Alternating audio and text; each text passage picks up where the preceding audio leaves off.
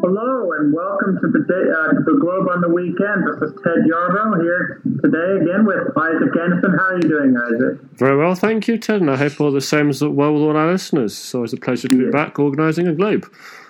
Yes, absolutely. Glad to be back and much to talk about as normal.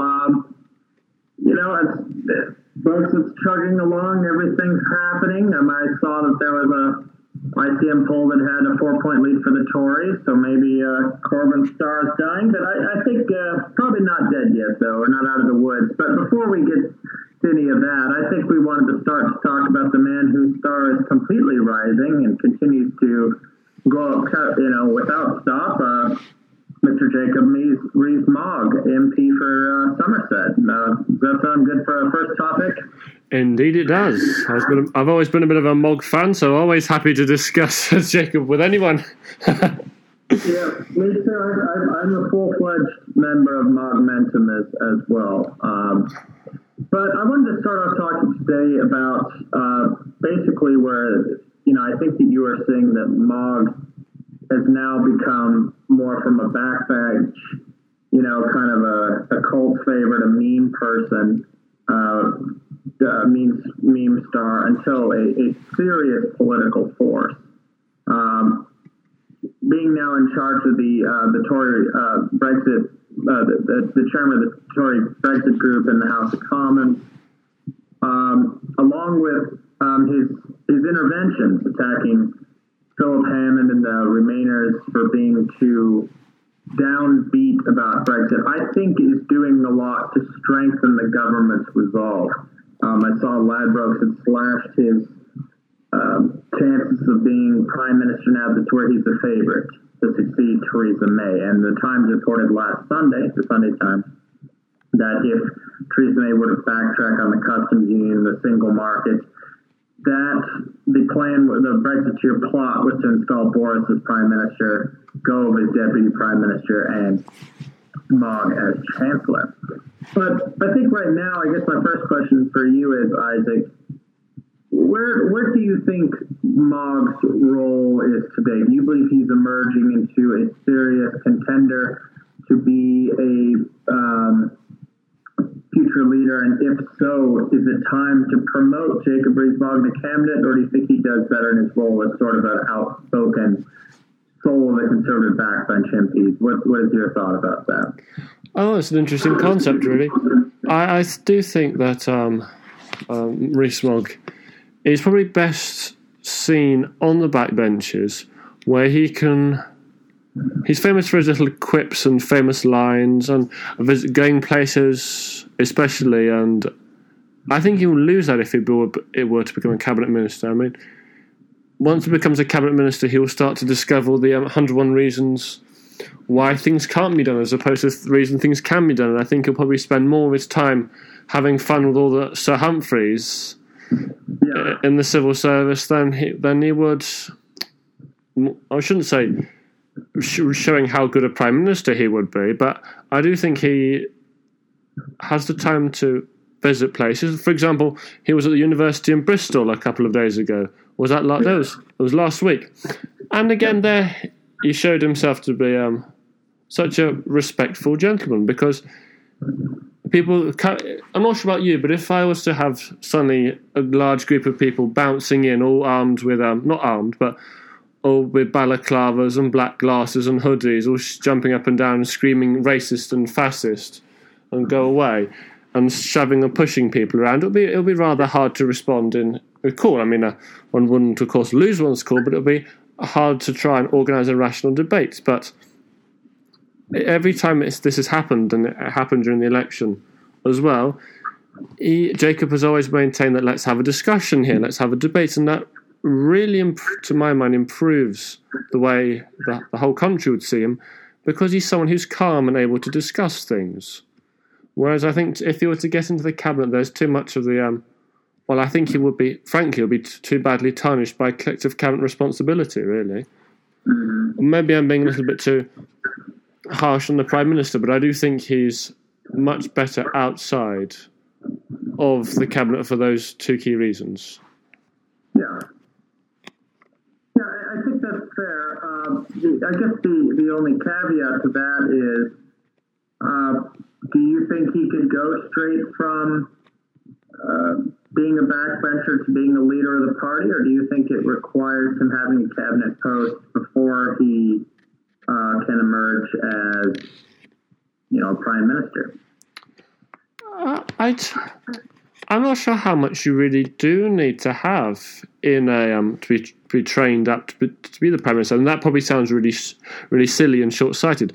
But if we consider how previous prime ministers, and I'm referring back to prime ministers who Mr. Rees-Mogg himself would have been more knowledgeable about, and back into the 1800s, the 19th century, it wasn't so much requirement to climb what may be referred to as the greasy pole, but rather have been knowledgeable about what he wants to do with the country. Because you can either have a manager or a visionary, and I think if he needs to be trained up as a manager, then by all means join the cabinet. But that's really, I don't think, his strong point. He's the visionary, and if it comes to that, I think he's probably got an awful lot more experience in the financial world than many chancellors, and he's probably got an awful lot more knowledge of British political history and what things have been tried and failed, compared to many even speakers and whips and possibly even prime ministers. So I think he's been well educated outside of the cabinet. So I wouldn't write him. I do think he could go straight ahead into the leadership. Yeah, I think I agree with that. I think that traditionally, yes, that is needed, but at least in the 20th century, that has been the case. But you look at some of the leaders that have become prime minister. Theresa May went all the way up the greasy pole. She spent a long time as a cabinet minister, and I think has been by and large an ineffective prime minister. I appreciate that she works to get on with Brexit, but I think she does it out of fear of her own party than out of moral conviction.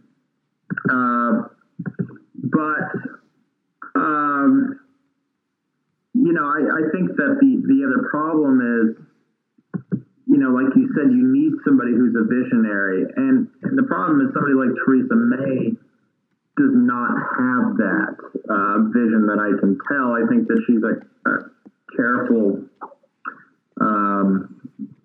manager. But if you look at, even not Theresa May, but if you look at David Cameron, he was only an MP for 4 years before he became party leader. Yeah. So it's not unheard of.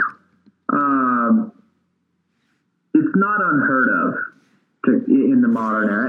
And let's be real, the President of the United States is not exactly somebody who climbed the greasy pole. Now, obviously experience is good, but I think, he's been an MP since 2010, so it's not like he's new to politics. Like you said, he's the most knowledgeable speaker. Not knowledgeable speaker, but I think the best speaker, but the most knowledgeable about British parliamentary procedure and history in the House of Commons. So much so I remember when the 2015 Parliament started, right after the election, the person who gave the opening address was Jacob Rees-Mogg, because he talked about the historical significance of this, that, and the other. And so I think in the past, because of that, people used to view him as a future speaker. Maybe he'd bring back the large wigs, which I wish they would, but that's a different discussion. I think that he does have that vision. It would be interesting to see. Now, it may have to be some kind of coalition with Boris, and maybe he'd rather be chancellor, frankly. His background is finance, and maybe, in terms of Brexit, him and Boris share the same view of the world. So if, they want to not divide Brexit MPs in the next leadership election, they may have to make a deal like that. Indeed. Either way, I think a junior cabinet minister post wouldn't work for him. Some, head of culture or something would be a waste. So I think he either has to be a backbench MP or near the top, either prime minister or chancellor. That's at least what I think about that. What do you think? Would you settle for him being the chancellor in a Boris Johnson Premiership or some other Brexiteers government, probably him, but it's gonna be somebody else. Yeah. Well, it's definitely. Well, I would say it's definitely better than what we have now. I do think the Chancellor is probably the only great office of state apart from that of number 10 that he could fit into. I can't really see him as a Home Secretary, and I really can't see him as the Foreign Secretary. Well, that would be funny, though. It would be excessively amusing, but I do think Boris Johnson would be better suited as a Foreign Secretary. Really, I mean, if that, but we're not discussing him. Maybe our readers can comment below what they think about that. But yes, I would agree that you would either be at the top or at the bottom. Though interestingly enough, as I would wonder what sort of proposals he would have and what change he would have as Minister for Culture. I gather as Minister for Sport it would probably be all cricket, and that will be about it. Possibly skeet shooting as well, but I am not sure. Which may not be bad. He could bring back, focus on opera and classical music, and really bringing up, more traditional art, and stop handing out money to every single Corbynista who is on the West End or something. That could be good. Well, I do think the Gilbert and Sullivan and the Dolly Cut productions definitely were something that should be taught as part of British values in school. But now we're moving into education. But I still don't think he would work there either. No. The problem there was he would be requiring the teachers to teach things probably that no one else, apart from him and some Oxford professors, knew. But I think that would be good, though. But again, it probably wouldn't go down well with the teachers' union, which is fine. I mean, Gove fought them for 4 years and did an admirable job. The free schools were a good intervention. But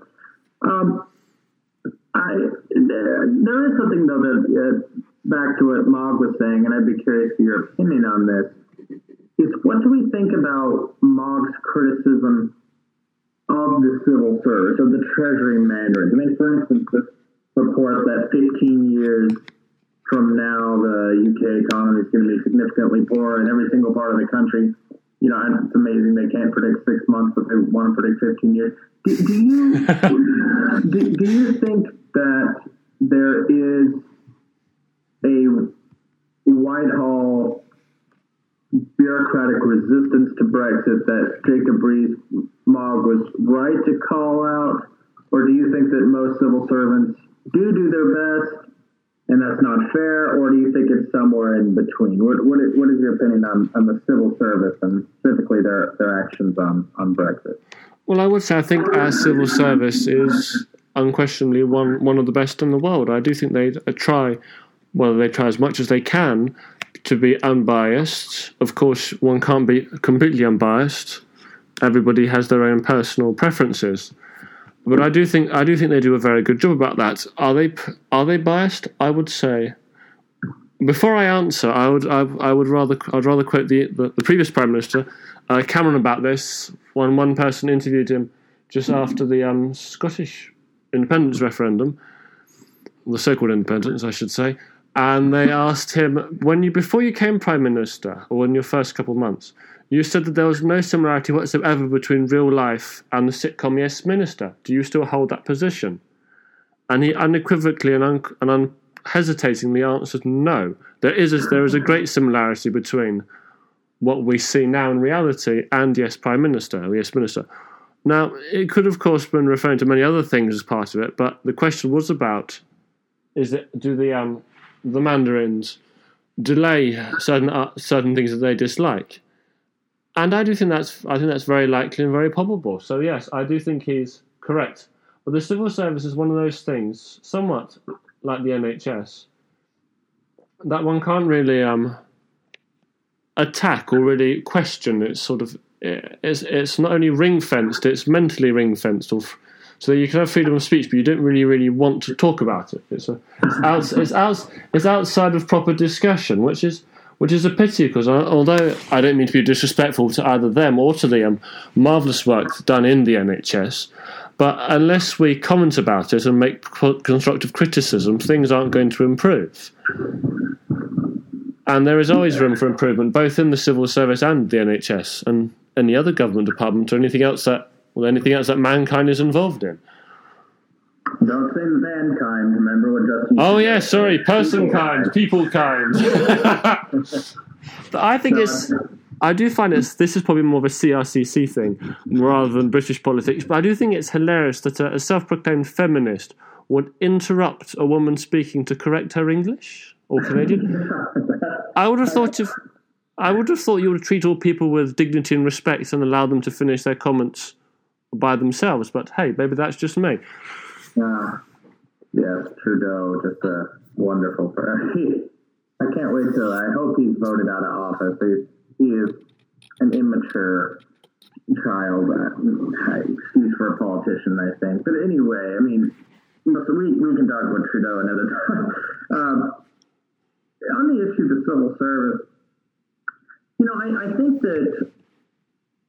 that they probably deserve more criticism than they get. I mean, like I said, I'm sure that many of them work really hard, but here's a perfect example of where I think that they kind of set their own agenda. And I'll refer that to Brexit, but I'm reading this amazing book. I'd recommend it to all of our listeners called All Out War. It's by Tim Shipman. And he's a Sunday Times columnist. And it's about the lead up to the EU referendum. Indeed, yes. And so Cameron, so you learn a lot about the psychology of all these people. I mean, you find out Osborne is a Machiavellian. That's pretty clear. Theresa May is cautious, and interesting. And then you find out what makes Boris tick and what Gove wants, and Cameron. So Cameron said something interesting. He said, the entire time when he was doing the renegotiation, he said, George is the most pro-European, then Theresa, then I'm in the middle. Because he called the EU the Ayatollahs, which I thought was really funny. And then he said, Boris was very Eurosceptic and Gove was most.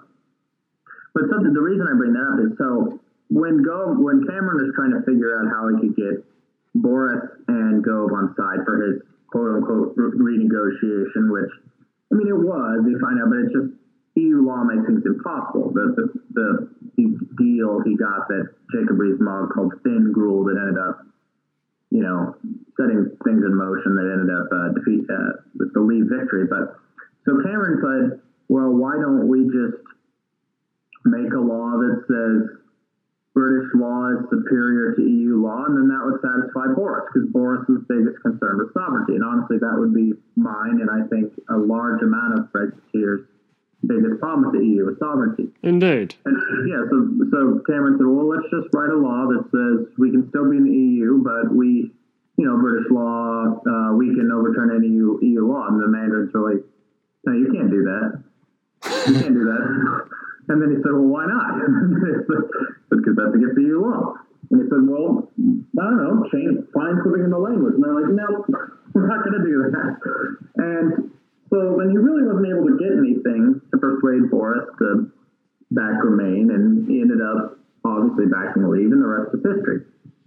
But that was an example where the civil service had an institutionalized reverence for the European Union. And another thing that Cameron said was funny, which is funny, because he had to be leader of the Remain campaign, but he said that he said a lot of the civil servants are the people that go to sleep at night, or he called them jihadis that go to sleep at night reading the European treaties.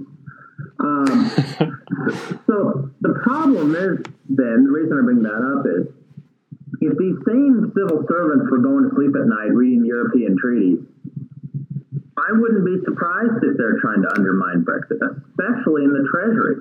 When it was the Treasury that was sending out such terrible Project Spear stuff during the referendum that George Osborne, I don't doubt that George Osborne had a lot to do with fueling that. He was trying to become Prime Minister at all costs. The Juncker mail. I'm sorry? The Juncker mail. Yeah. But if the civil service was complicit in what were lies, the immediate deep recession following a vote to leave that oops didn't happen, and they're still pumping out things like this, saying in 15 years it's going to be a recession, everybody's going to be poorer and worse off. Isn't it proof that maybe there is a little bit of pro-EU bias in the civil service that needs to be addressed? But if so, how do we address it? What do you think, Isaac?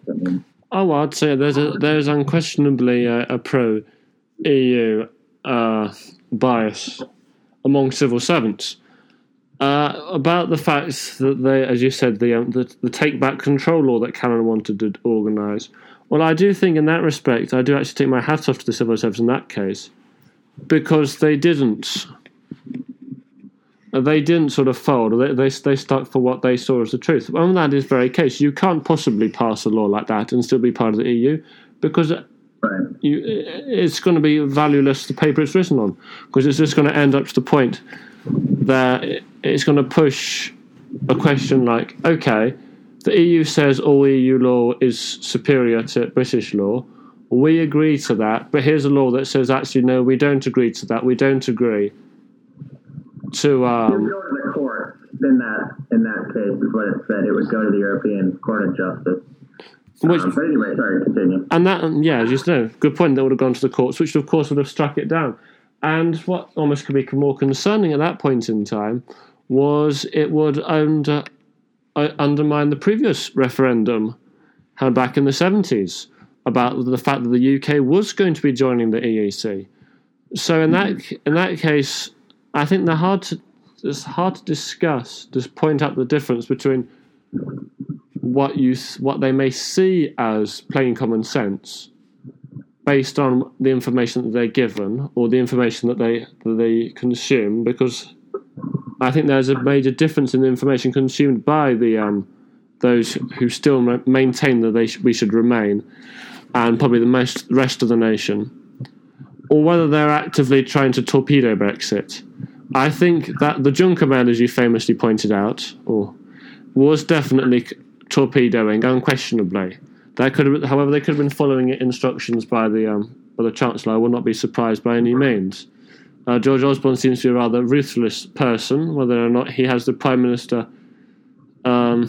dissected or not. Very crude statements. Yeah.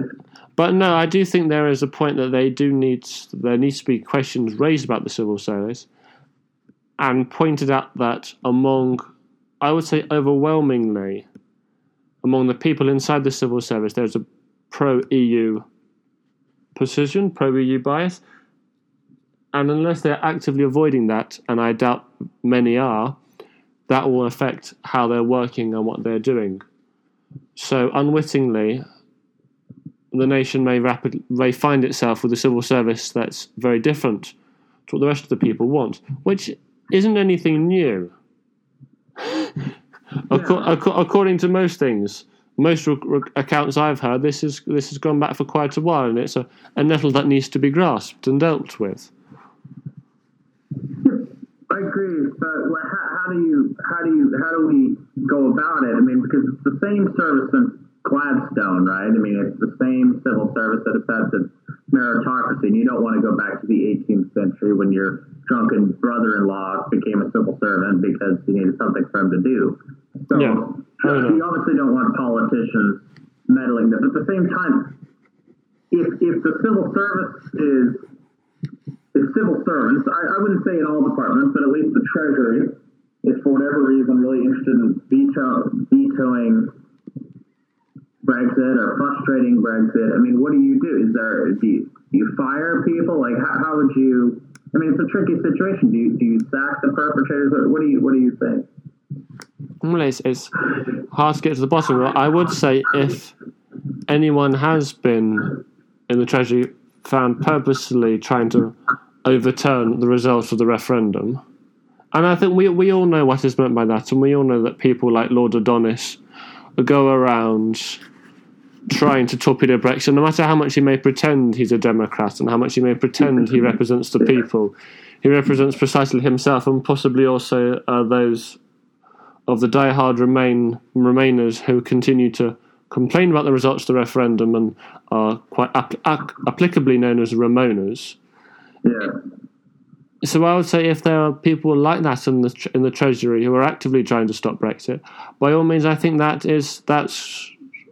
nearly go so far as to say gross misconduct of their duty, of ministerial duty, which is carrying on the policies to the best of their ability of the government that has been elected. That is part of their duty and that's part of their requirement. I wouldn't say it's the people against the civil service, but rather it is civil servants acting against the history and duty of the civil service itself. So not so much crimes against the British people, but crimes against the concept of a civil service. Yes, I agree. And if we're gonna, talk about one sacred cow, I might talk about the other. I mean, briefly, let's talk about the NHS. And it looks like we've had some shortages and A&E departments this winter, as always. I mean, I can't remember a winter where everything was going swimmingly. I think there's always a winter crisis every single year. But supposedly this one is a little worse. And so my question is here, and I'll phrase it this way: it seems to me that the NHS. Most people in Britain seem to be unwilling to talk about any kind of NHS reform, which is fine, but there has to be some way of limiting costs. Yes. Because obviously, and there's two problems. The population is getting older, and there's heavy immigration. And those people are also using the NHS for free. And everybody is.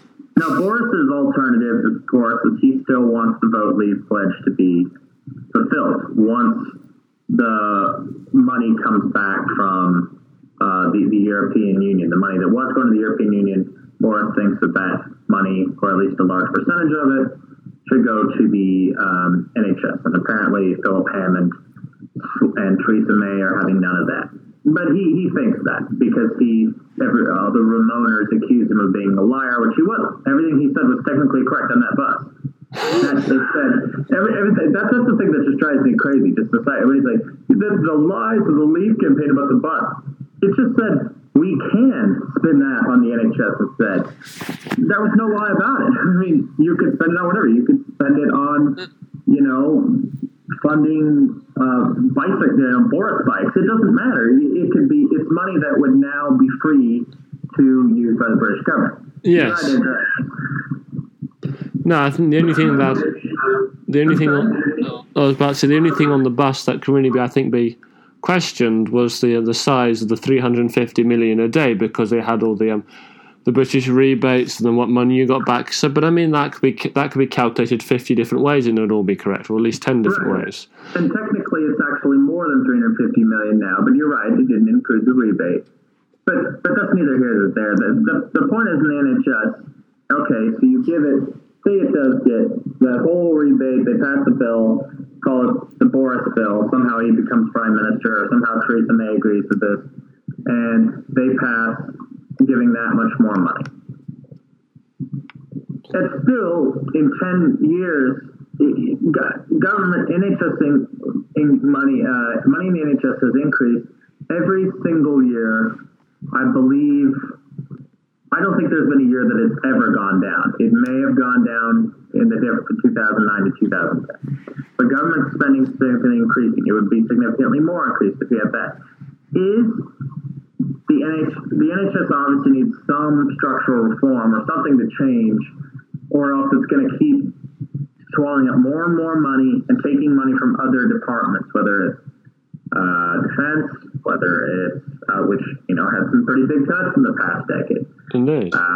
Whether it's from the Foreign Office, whether it's from whatever. It won't be overseas aid apparently, but everything else. Although Jacob Rees-Mogg did bring a petition to the House to 10 Downing Street today, and when Faisal Islam was live on air, and so maybe if he became prime minister, foreign aid might be cut a little. But my question is for you: what needs to be done? Because it seems like this is just a spiraling cost with no end in sight of it ever moderating or going down. What needs to be done to make sure that the NHS is there for the next generation and or there to where it's sustainable and it doesn't take up the entire government's budget at the expense of everything else? I think what really needs to be decided now is that British people need to sort of take a hard stare in the mirror and say, what do we want to do here? Do we want to keep funding however much money goes in, however much it requires, or do we want to sort of be more wise about what the money's going? I mean, maybe it's either way is fine, but I think the nation should decide what is going to happen.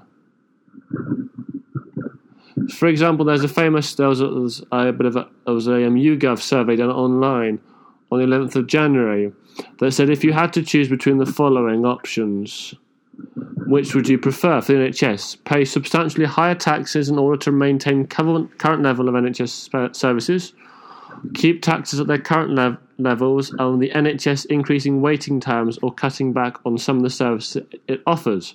And then don't know. Some higher taxes won 46%, keeping taxes are the same on 23%, and don't know was 31%. And however, they did say that 42% of the nation did feel in the future there will come a point where the country can no longer afford to fund the NHS and it will end up having to be cut back. But whatever Prime Minister touches and thinks of cutting back the NHS is the one who's going to get all the long argument that he's killing children and making old people slowly die from no lack of kidney machines and all the rest of that isn't quite correct, but it makes very good 1 minute sound clips. Yeah, especially with the Conservative Prime Minister, the Labour Party leader could say that. The evil Tories, yes. But I personally, this is just my opinion, I have benefited greatly from the NHS. I've even had my orthodontics paid free of charge by the NHS, which was very good. However, in this point of national deficit, viewing the national deficit is, viewing the waiting list times for A&E services and the waiting times for routine non-emergency and even emergency operations as it is, I would say that regardless of whether more money is spent or services are cut back, there needs to be a restructuring of where the funding goes inside the NHS. For example, one of the major hospitals in the east of England, Addenbrooke's, a very famous hospital, the Cambridge University one, has one of the main walkways, wonderful, beautiful walkways full of paintings. And every time I or other people go in there, it's always quite famously known, the question is always, why is the NHS spending taxpayers' money on buying paintings as opposed to healing the sick? Yeah.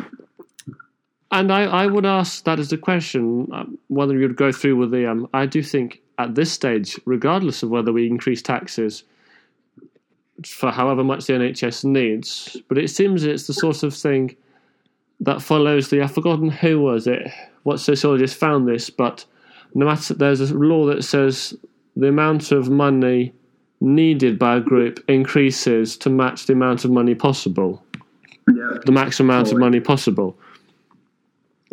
And I do think unless there is a rationalisation of the NHS, and I know rationalisation has been used quite badly in recent, or can be used badly, things are going to go pear-shaped for the NHS. And more importantly, for all the patients, for all those who have to wait 4 hours in A&E and self-discharge themselves after 5 hours of what could be a brain trauma because they can't see anybody and they don't have time to wait in A&E for 3, 5, 6 hours. Right. So at the very least, there needs to be a radical review of almost I would say all NHS spending to say, is all this really necessary for the sake of healing the sick and ensuring the nation is healthy? Or is this merely window dressing, making the hospitals look good, making things effective. Now, of course, cleaning is vital, but there are many other things that are not vital, and I do think it should be run almost to the point of an army, really. Yeah. Yeah, I think that army is a good strategy. The other thing I'd say is, I mean, people don't like to use, they're terrified of any kind of privatization, but who actually did more privatization of anything in the NHS was actually the Blair government, believe it or not. Indeed. Because they can get away with it being a Labour government, even though they're definitely not of the Corbyn variety. But, look, if the problem is, and like I've said and that you said there, was they're always it's pretty much a black hole. Yes. Right now. There's, even if you do some things, I mean, that would be good to get rid of some paintings. It would be good to get rid of, to figure out all the I bet, how much do they pay? Do they really get the lowest rate for syringes? Do they really get, do they pay for the lowest price for bed mattresses? There's things like this. They could use a serious audit. That would probably help, but there probably needs to be some sort of structural reform. Now, what that is, I don't know. I know that the best quoted public, the highest ranked health programs in the world, and Sam Hoover's talked about this on our site. Ian Pye also did on one article last year. The best actually are ranked is actually Japan and France. Believe it or not, the French do. I think that's about the only thing they do right. I wouldn't copy their labor market plans or their tax strategy. But on this, both them and Japan do something very similar, which is kind of a combination. It is still single payer.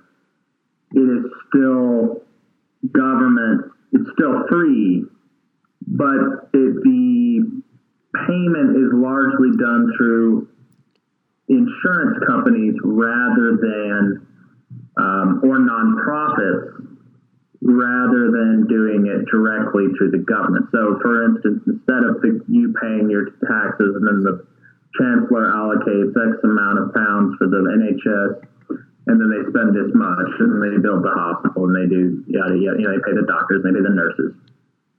Instead, they pool it in different insurance plans for different.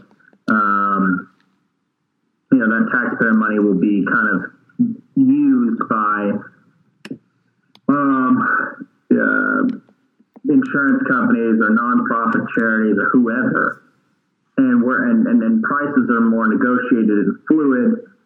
And instead of being one size fits all, it's more diverse but still free. And especially Japan. If you look at Japan, has I believe the oldest population in the world, and yet do not have the immense shortages that the NHS does. Of course, they also don't have a huge immigrant population either. But France does. But yes. So it's a sense but the problem is, I think, with that is you could tell me this because you have obviously a lot more experience with the NHS than I do.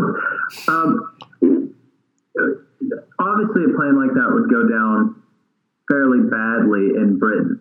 But how do you think, is there a way that the NHS, is there a way to break that to the British people? Would that require some firebrand socialist selling it to them like that? I mean, is there any way that reform could ever be done, or is it pretty much just the fools there and it's just going to continue to have the problems it is? What do you think? Do you believe the British people, I mean, you brought up an interesting polling that maybe they know in the future it won't necessarily be that. Is there a way you could shake them and say apocalypse now? Will it have to be a big majority Tory government or a socialist? I mean, what do you think? It's an interesting concept, but I do think it is possible. The primary thing I think needs to be mentioned first is the fact that it can't continue like this, and there are serious problems inside the NHS.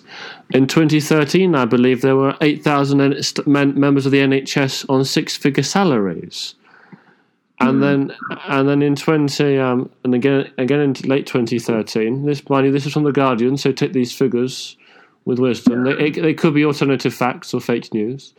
Yeah. It suggested that there were 428 very senior managers who are making between... Sorry, there were 428 very senior managers. There might be fewer than 100 of those making between 70 to 240,000 pounds a year. However, the average pay of the super managers was about 123,000 pounds a year. However, there are 259 chief executives of NHS trusts whose pay is set differently, and in some cases they are paid more than £240,000 a year. The chief executive of NHS England in 2013, who left, was earned £211,000 a year. I'm sure, I would like to know, but I'm sure the equivalent in the army are not paid that. I've forgotten the name of our current field marshal, but I very much doubt if he's paid anything near £200,000 a year. Mm-hmm. I very much doubt if carrying on down the 200 officers. I mean, let's say from colonel or captain in the Navy or wing commander, they're not equal ranks, of course, but I would doubt very much if they're paid anything that approaches £200,000 a year. So if those who are responsible for protecting us from human threats are not paid that much, why should those who are responsible for protecting us from bacteriological, chemical and accidental threats be paid of that sort of money? And what drives me the most frustrating is that all that money is being given to those management, and it doesn't seem we're getting the best managers. Mm-hmm. The old argument is, you have to pay well, otherwise you get the worst. But at the current state of mind, at this rate, I don't really see the best managers. I see brand new hospitals with 1-inch holes in fireproof walls, lacks of stethoscopes, people having to wait all the time, 1 or 2 nurses in A&E departments running around trying to cope with 30 people coming in. Yeah. So I think if this is well known, then I think there'll be a lot more people willing to examine where the money is going, so do a super audit, and then nationally decide where the money is going. But I think, first of all, it needs to be admitted that there is massive wastes, or rather, I wouldn't say maybe misspending or unusual allocation of taxpayers' funding that needs to be examined. And I think once we acknowledge that as the public, then we will see, and we will all, I think everyone instinctively knows where the money should be going, where the money should not be going. So if we're saying this isn't a cut, but we are rather examining and reorganising where the money is going for important roles, then I think everybody, including Jeremy Corbyn, because I think if you told him, is he in support of certain people making 240,000 a year while the nurses on the floor make 24,000 a year, I don't think fairly sure he'd probably go through every page of Das Kapital and possibly even ask the John MacDonald to go through Mao's little red book of quotes. But I think they would both agree that there's nothing in either of those books that would possibly support this. I mean, it looks suspiciously capitalist and oppressive of the working people. Yeah. So he's not for himself. I just want to bring that up. Jeremy Corbyn's wife owns a pretty big coffee company, but we won't get into that. No, the less got into things like that, the better, I think. Yeah. But no, I think there is a way. I'd even go so far as to say it's probably easier to have it cross-party than single-party. But it's definitely possible we can sort of take the bull by the horns and say this needs to be fixed. We can reorganise the funding so that what funding does go in goes to where we need it. And I think at the end of that, once we've paid off everything we need, there'll be a surprisingly large surplus in the NHS budget that people won't know what to do with.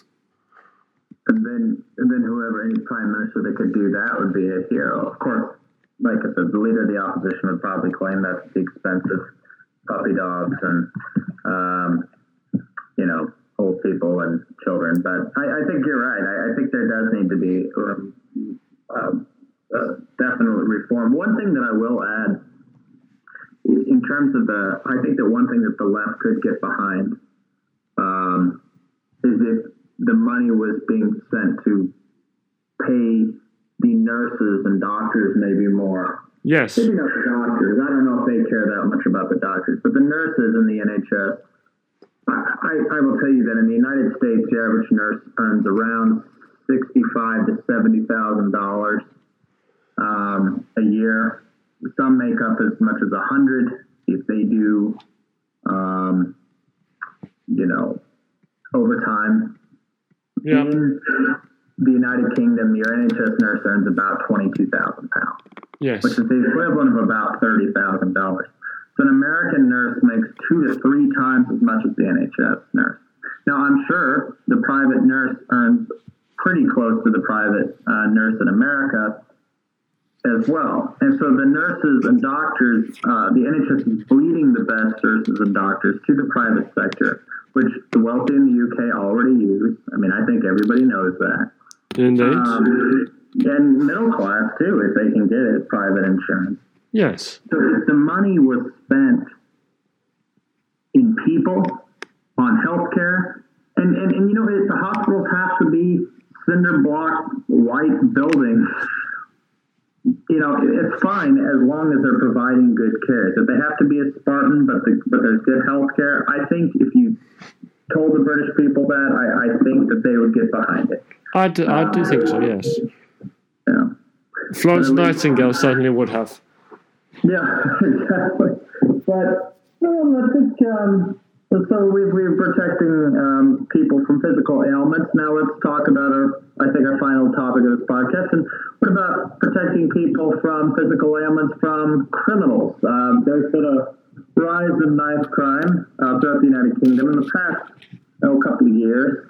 Crime went down significantly during the first coalition, or during the coalition government, and in London when Boris Johnson was mayor, but under Sadiq Khan, and just in general in the United Kingdom in the past year or two, knife crime has significantly risen.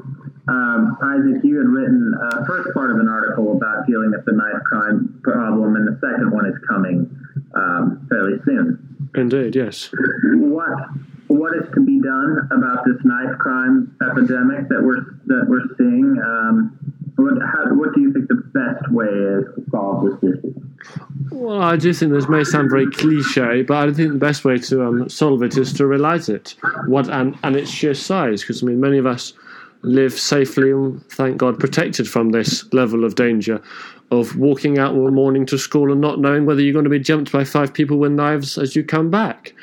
But statistically, every 16 minutes, someone in the UK gets stabbed. I mean, that's shocking. I mean, you don't picture that. You picture that and some sort of, many of us might picture some slum in some suspicious-looking place somewhere far away. Makes one think of the international area in Shanghai in the 1920s and 1930s. So I think no one really realises this, especially those in power, and those who aren't in power, especially in the inner cities in London. Those who don't have the best opportunities off the bat in life are now get to the point where many of them say, "Do you carry a knife? Yes. Do you want to carry it? Why? Because if I don't, there's a great risk I'll get cut up. Do you want to carry a knife?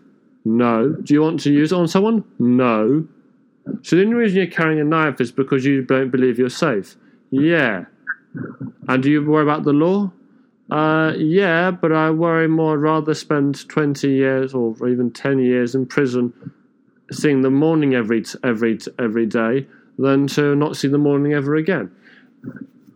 And it's very hard to argue with that sort of logic, to convince someone that they're better off dead than to have broken a law which says they can't carry whatever they feel they need to carry in order to protect themselves.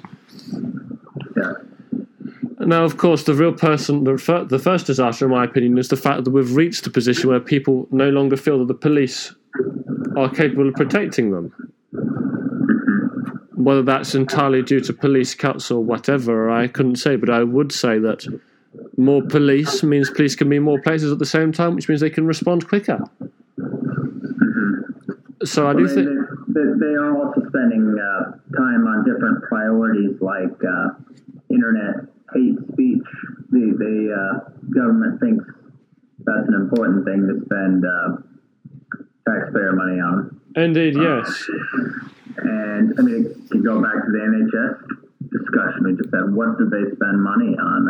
But regardless, there are, whether it's cuts or spending on priorities of hurt feelings from the internet or a combination of both, there's clearly less on the beat. So if people can't carry knives by law, I mean, is there alternatives that that think that maybe people should do to protect themselves besides maybe learning some kind of self-defense class? I mean, what do you think? What do you think would be best?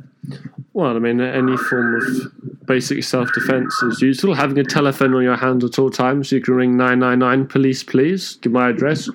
But unfortunately, the police don't always. Well, there's a statement, rather macabre one, that when the police need help in seconds, the police are only minutes away. So there isn't that much really legally available. Of course, there is a legal loophole in the law that one can carry up to I believe it's a 3-inch knife, provided it's a penknife which you carry in case you need to adjust glasses or if you need to open bottles. So there are strange loopholes, but I think the main danger is, even if you do have loopholes, what is needed is a method of escape rather than a method of counterattack. This isn't my own concept. I saw it on YouTube by a YouTube vlogger, SRS Power, vlogs on the British firearms scene and also hunting. And his proposal was to legalise pepper spray. I read it, I listened to it, and I thought it made a lot of sense. Currently, a pepper spray is, I believe it's even legal for Section 5 firearm holders, which means if you can legally own a semi-automatic handgun and legally own an assault rifle or machine gun, you still may not purchase pepper spray.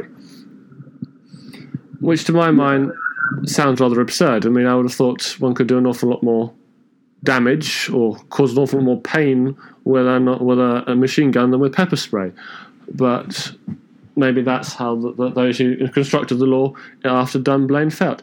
But if we were to legalise, or if it was to be pepper spray was to be legalised, it would change the overall gang warfare, because pepper spray is a standoff weapon, unlike a knife. So in that situation, the person with the pepper spray would have the advantage over the person with the knife, in that pepper spray has longer range and is more effective in the first blast, and then would enable the victim to rapidly escape the assailant, who would be more than likely having difficulty breathing, coughing, and with his eyes closed, ringing, or her eyes closed, of course. One should be gender neutral with assailants as well as victims. Yeah. So I think in that situation, it would be far better for the NHS. There'll be much fewer doctors and nurses needed for operating on massive trauma and major stab wound systems patients.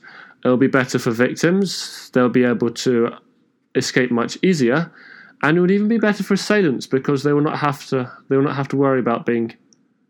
Well, better for assailants' health in that they would be lethal, and better for assailants in that there'll be more of a deterrence factor. So there'll be more incentive to follow the law, not to get involved in gang crime, and not to get involved in crime of any sort. Yes, I think that's an excellent idea.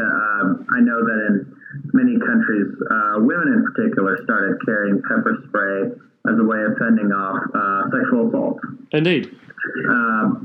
So I think that's an excellent idea, and I think that people should petition their MP about this, because it's absolute madness that people have to go face to face and be that close to ward off an attacker. That's unacceptable, especially weaker in our society. Not to say all women are weaker than men, clearly not, but on average, if a female woman is a little smaller than a larger male assailant, that could cause problems for her defense. Indeed, so, and no, sorry, go ahead. No, there are also old age pensioners who may have served very bravely in the forces in the Second World War and wars since then may not feel quite up to the task of hand-to-hand combat with an assailant with a knife, and would prefer. Or there might be people disabled who are in wheelchairs or on crutches. I mean, the list of those who are at risk, more at risk of crime, is endless. And my opinion is the role of government is to protect the people of the nation from threats and hazards. Yes, I quite agree. I think that's right. So we do think that, and so we'll look forward to your article next week on that, if it's able to come out next week, or if it comes out another week, that's fine. But I think that's a good idea, and I think that's something that Britain should get behind, because we don't want the vulnerable to be at the mercy of criminals and gangsters. And pepper spray is something that would not cause permanent damage to assailants, but would protect the victim. So. Indeed.